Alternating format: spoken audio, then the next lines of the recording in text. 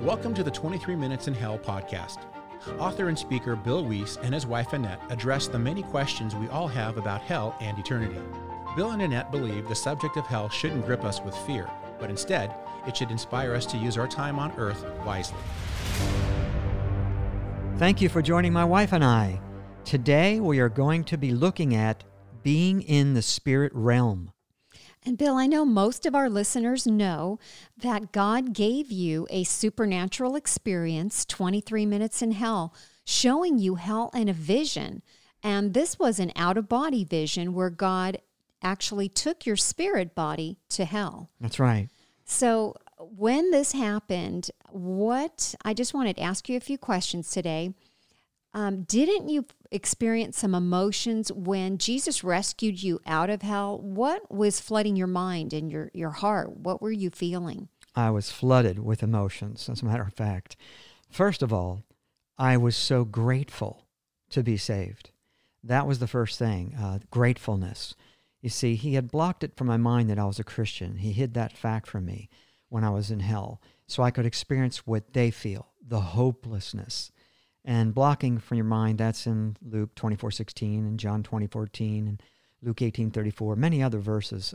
But he blocked it so I could feel the hopelessness that they feel. But when he showed up, he placed it back in my mind that I was a Christian. And immediately I had a gratefulness and an appreciation for the cross, for what he did for me, that he died. He suffered a horrible death on the cross for me to keep me out of hell, and for all of us. But that was the first thing I experienced, was that thankfulness and gratefulness. So even though you were a Christian for 28 years up to that point, you just felt this overwhelming thankfulness and wanting to worship God and everything, just because 1 second before that, you were in hell thinking you were there for eternity. Right. So now suddenly he placed it back in my mind. You can imagine how I felt from a second ago, knowing I'm condemned here forever. And then suddenly, oh no, I'm a Christian. Praise God, I don't have to go here. I mean, the gratefulness, you can't even describe it. It was overwhelming. But then shortly after that, it seemed like I started feeling terrible shame, guilt, and so forth. Because, I'm standing before a holy, perfect, clean, pure God. And we are not clean. Even the best of us, we still sin. And I felt so dirty, and I felt ashamed. But he immediately removed that from my mind and took it away because he didn't want me to feel uncomfortable in any way. But he bore our shame for us. And it says in Hebrews 12:2, despising the shame of the cross. He didn't like it, but he took it. And then Isaiah 50 verse 6 says, I hid not my face from shame and spitting. So he took the shame so we wouldn't have to. So when he removed it, instantly I felt such a peace and a love come over me. So that was the next thing, was the love of God is so overwhelming. We'll talk about that a little further on. But I had such a peace. And wow, I'm home. I made it. I'm home. It's like here we live in this world, but we really are not citizens of this world. We're just passing through. We're just passing through. And I felt that, like, this is where I belong, heaven. And that peace, that perfect peace that you can't really get here completely on the earth. I mean, we experience his peace in us as Christians, but that perfect peace in heaven with him, it's absolutely astounding to experience that. So your emotions, everything you're feeling and experiencing, your senses are just so heightened, right? In your spirit body. They are. They're definitely heightened. And you just so appreciate our salvation, how much he did for us. All those things were just magnified and amplified. And it was like this world was a distant memory, I'm sure, yes. Being in his presence like right. that. You don't want to leave his presence. You just want to be there forever. And, and I immediately, like I said, like you said, I wanted to just worship him and thank him. I didn't want to ask him any questions. I just wanted to thank him for what he did, what he paid for, a horrible death on the cross for me. And after time, he would answer my thoughts, but I didn't want to ask him anything. He just would answer my thoughts that I had. I know that helps me just knowing just the whole revelation of how God gave you. And I know it's in the scripture, of course, most importantly, but it really does help me in times of distress or going through a challenge. Like, well, thank God I am safe from hell. Like, and sometimes it's easy to complain or want to go down that road, but it's like when you have that eternal perspective, like, look what he's done, what he redeemed us from. He saved us, and we get to live in this perfect place and in this joy and peace forever. Right. One day. And this feeling, the home that I felt at home, it's like when you live away from your family and you come home for Christmas and you see your family.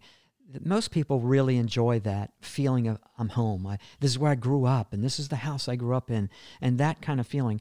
Well, it's far superior to that when you feel like, like I feel like I'm arrived. I'm in heaven. I'm with the Lord. And even though we weren't in actual heaven, we were traveling up a tunnel and we went above the earth, but I was still in God's presence. So that feeling of home is far superior to even the greatest feeling we could have here on the earth. Yeah, absolutely. I mean, being in his presence like that is heaven. Right. Right. And I know, Bill, too, when you went through this experience, you were inflicted with some torture from the demons, and you actually felt pain in a spirit body. You weren't in a physical body, but you actually experienced pain. Right. I mean, how could that be? And I know Jesus already suffered for us the pain. So Can you kind of expound on that a little bit? Well, I can tell you this much. In order for me to be able to share with others that there is actual pain felt, that it's not simply allegorical or metaphorical, he allowed me to experience some pain. Now, I understood that I was only experiencing a small part of the pain, that it was being blocked or softened by God. I just had that understanding. He explained on the way back that he blocked most of it, but he wanted me to experience some of it. Again, so people understand it's not metaphorical. It's real little pain you're going to feel in hell. And thank God he blocked most of it, but I did feel some pain. But you might still ask, why would God allow you to feel any pain at all when he paid the price? Well, first of all, I didn't pay the price for anyone's salvation by suffering pain. That would be like saying, since Jesus suffered on the cross for us, then no Christians should ever bear any pain at any time for any reason. That's not true. In addition, I can answer your question with a question. Why did he allow the apostles to suffer the way they did? They were sawed in half, hung upside down on a cross, stoned, shipwrecked. They were thrown in dungeons, beaten, chained, and so forth. Now, if God would allow even his best to suffer for the sake of the gospel, then how much more I, who am not to be compared with any of these great men? Besides, even though 23 minutes seemed like 23 weeks, it was still only 23 minutes. So what I experienced was minor in comparison to what the great men in the Bible had to go through. So you did, though, experience a degree of pain, but it was softened, as you said. Right. And also this whole reason for this is for salvations. This is to do with now us going forth and sharing, just like the apostles. And again, not to compare the apostles, but they suffered, endured shame and pain and so forth for the gospel's sake. Yeah, and this is what this was for the gospel's sake, like you said. That's what this whole experience was for me to share. To point people to the scriptures on hell, because many don't think there's real suffering, pain, fire, and so forth in hell. Right. It's not taught, and it's downplayed, and so forth. So, again, I'm just a signpost to point them to the scriptures. So, Bill, also when you were there, in your spirit body, what did the people you saw look like? Well, first of all, they looked like skeletons. I mean, you could not distinguish a man from a woman. It looked like flesh hanging off their bones. And they were burning and screaming in agony. And like I said, just like a skeleton form. And it's interesting, Daniel Block, he said this in the book, Hell Under Fire. They are like living corpses or shadowy images.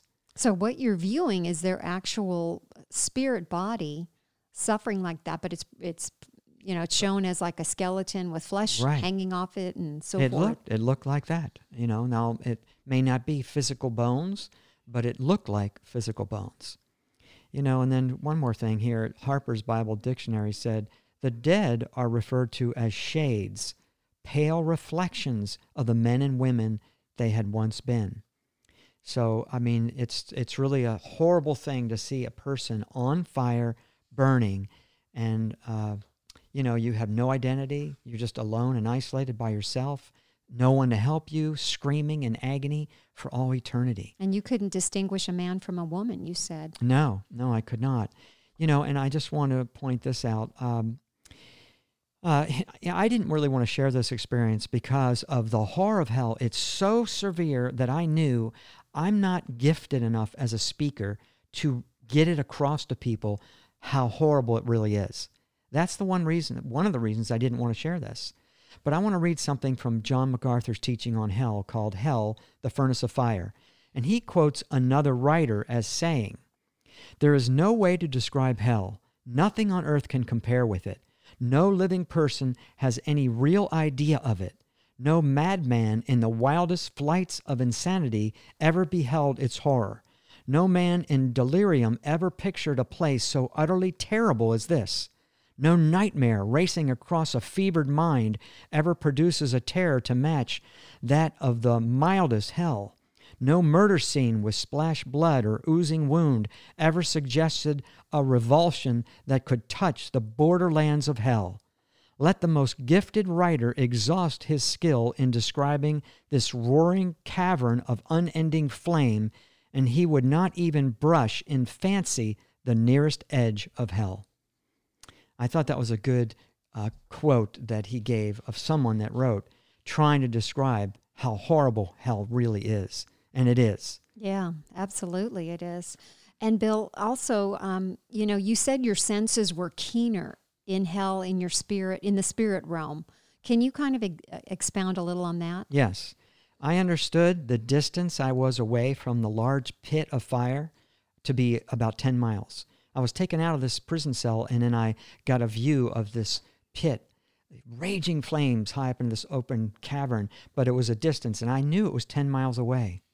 I also knew the pit was about a mile across, that giant pit. And I also felt, and this wasn't as clear, but I felt as if I were 3,700 miles down deep in the earth. And that came to my mind. And I know hell is down deep in the earth. We know there's 49 scriptures that point out where the current hell is. Very clear, it's down deep in the earth. Ezekiel 26:20, Numbers 16:32, Isaiah 14:9, Isaiah 5:14, Psalm 63:9, Psalm 55:15. Many other verses point out where it's at down deep in the earth. But I understood that. I understood that it was about 3,700 miles down. Now, I could comprehend also what the demons were saying. And they were not speaking English, but I understood what they were saying. And they were blaspheming and cursing God. They had an extreme hatred for God. And see, it wasn't English. How did I know that? Yeah, in your spirit body, it was like all this was illuminated or downloaded to you, right? Right, exactly. Also, when I could grasp eternity. When I was in hell, I understood I'll never escape this place. Now here, it's very difficult to try to imagine no end. Forever. We always think of time as a timeline, like a beginning and an end. But to really grasp it, that there is no end. 100 million years go by, you're still on day one. I mean, that thought was the worst part of hell, was the hopelessness. But my point is, I could grasp more than we do here, eternity. Maybe because I was in eternity, That makes sense, yeah. We can't get our minds around forever and ever. Right. In this physical body. Right. And there's just a couple little examples of your senses being keener. In Zechariah 5:2, it says, "And he said unto me, What seest thou? And I answered, I see a flying roll. The length thereof is 20 cubits, and the breadth thereof is 10 cubits. Now, how did he know the size? It's just interesting the Bible records the size. How did he know that? I'm sure he didn't get a measuring tape out and measure it. Yeah, that's a great verse. He just knew. Then also look in Luke 16 regarding the rich man in hell. In Luke 16, the rich man recognized Abraham and Lazarus. How did he know what Abraham looked like, especially from a great distance? There may be some explanation for that, as Abraham may have had some kind of distinguishing feature, and it could have been obvious. Who knows? But also, what about Lazarus? Being a great distance off would be very difficult to recognize, especially since hell is filled with smoke and fire. these are only some indications of sharper senses. You know, if you really study Ezekiel 32, 18 through 31, and Isaiah 14, 9 through 18, you'll discover more of this awareness that it talks about in those verses. Revelation 14, 10, 11, and so forth. So anyway, one more thing I'll read about that. Dr. Erwin Lutzer, a conservative and well-known scholar, he said in his book, 1 Minute After You Die, page 39, that those in Sheol, which is the current hell, exist with heightened perception and a better understanding. So some scholars point out that the rich man in Luke 16 showed signs of a greater awareness in that he understood why he was there. The rich man said, "But if one went unto them from the dead, they will repent." That's verse 30. Well, this is something he most likely didn't fully comprehend in life since he didn't do it. Yet in hell, he knew repentance was the key. He knew what was necessary in order to receive salvation. You see, when Abraham began telling him that he had received the good things in life and Lazarus the evil things, many would misunderstand that to mean that being rich will cause one to be cast into hell and being poor will get you to heaven. But he understood that it was not the case. This was not what Abraham meant. It was only by repentance, as he said in verse 30. And that would be so tormenting for people, too, to be in hell and be reminded, knowing why they're there. Oh, yes. Over and over and over for eternity. You know, like you said, they might not have grasped it all on earth thinking, oh, I'm fine, full of themselves, arrogant, and that all roads lead to heaven or whatever they thought. And then now when they're there in eternity, in their spirit body, they're knowing this and being tormented with those thoughts like the rich man. Right. And I could also, now this was when I was with the Lord, I could more fully grasp the vastness of the universe. We went above the earth, came out of this whirlwind tunnel, and I looked out at the universe, and I could grasp a little bit more than we can here of how big it is. It's just endless. And how he is in control of every star, every planet, everything moving with harmony and an exact perfect order. He's controlling all that. And I thought about all the people on the earth, the 7 billion people, that he knows every thought and every motive and every hair on our head. And that changes every moment. And so I just realized what a big God we serve, that nothing gets past him. He understands everything that's going on. So it was like overwhelming to sense, wow, this is a big, powerful God that knows everything. Yes, to be out in space with him and see the earth from space. Right there and in his presence. That had to be overwhelming and exciting. How he hung the earth on nothing, as Job 26:7 says. What's holding it up? Nothing. It's just held there and turning so perfectly. And he's commanded the oceans not to spill off into the land, not to move their border. And all those things I was enjoying. But then he had me turn around and look at the tunnel we came out of. And people were falling one after another, back down into this tunnel, into hell. And he allowed me to feel a piece of his heart, the anguish he feels for a soul falling into hell. And I couldn't even bear it. I said, Lord, I cannot stand even a piece of what you feel, the love that you have for people. And but he wanted me to remember that love so I would be motivated to go and share the gospel. He's entrusted us all with the gospel. We should all be sharing it, but it was a great motivation when I saw how much he loves people and he doesn't want them to go to that horrible place. Wow, that's powerful. So his love. So, okay, last question, Bill, I wanted to ask you is, didn't you experience something regarding time? Yes, I did. When I was with him and we went above the earth, I felt as if a burden were lifted off my shoulders. A heavy burden, and it was time. All of a sudden, it vanished. So it was like a weight. A heavy weight, like you were carrying around a heavy barbell on your back, and suddenly it's removed, and you realize, I've been living with that all this time, and now I don't have it anymore. You're free from that. Totally free. It was absolutely amazing. It was like, here we're always concerned with time. We always need more time. We're in a hurry. Well, there I was not concerned about yesterday or tomorrow. I was just in the moment. So all you think about is that moment. And so that's why the burden of time is removed. There is no burden of time. And eternity, you have lots of time. You'll never run out of time. So it was just a feeling that's very hard to describe to people because we are under the burden of time. But in eternity, in God's presence in heaven, we're no longer carrying that weight around. That's wonderful. And I just encourage any of our listeners who have not heard Bill's full experience, 23 Minutes in Hell, to please visit our website at soulchoiceministries.org and listen to that testimony. It's life-changing. Also, Bill's YouTube channel, Bill Wiese TV. And is there any closing thoughts, Bill, that you have? Well, I was going to share a little bit more about the love of God. Oh, yes. That's important. Sure. I think you touched on that in the beginning. Right. But I just want to share a little bit more because this was the most important takeaway of this whole experience was God allowing me to feel a piece of his heart like I started to share. But, he gave me this scripture. Psalms 139, 17 and 18 says, your thoughts toward me are all precious, and I suppose if I should count them, they are more than the sands. Another verse in Psalm says, more than the sands on the whole earth. So, we read over that kind of glibly and think, oh, that's nice. But he had opened that up to me and said, if you picked up a handful of sand and you had thousands of granules in your hand, and each granule represented a thought. For instance, say I took one granule, I said, boy, I love how my wife prays for me all the time. I love how she prays for her parents. I love how she's so honorable. I love how beautiful she is. And you came back 3 or 4 hours from now to see, how many I've exhausted. I still would have many left in my hand. That's just to exhaust the amount in my hand. You would say Bill's really gone over his wife, over you, Annette. And that's just, like I said, to exhaust that amount in my hand. But he said his thoughts towards us are all precious, more than the sands on the whole earth.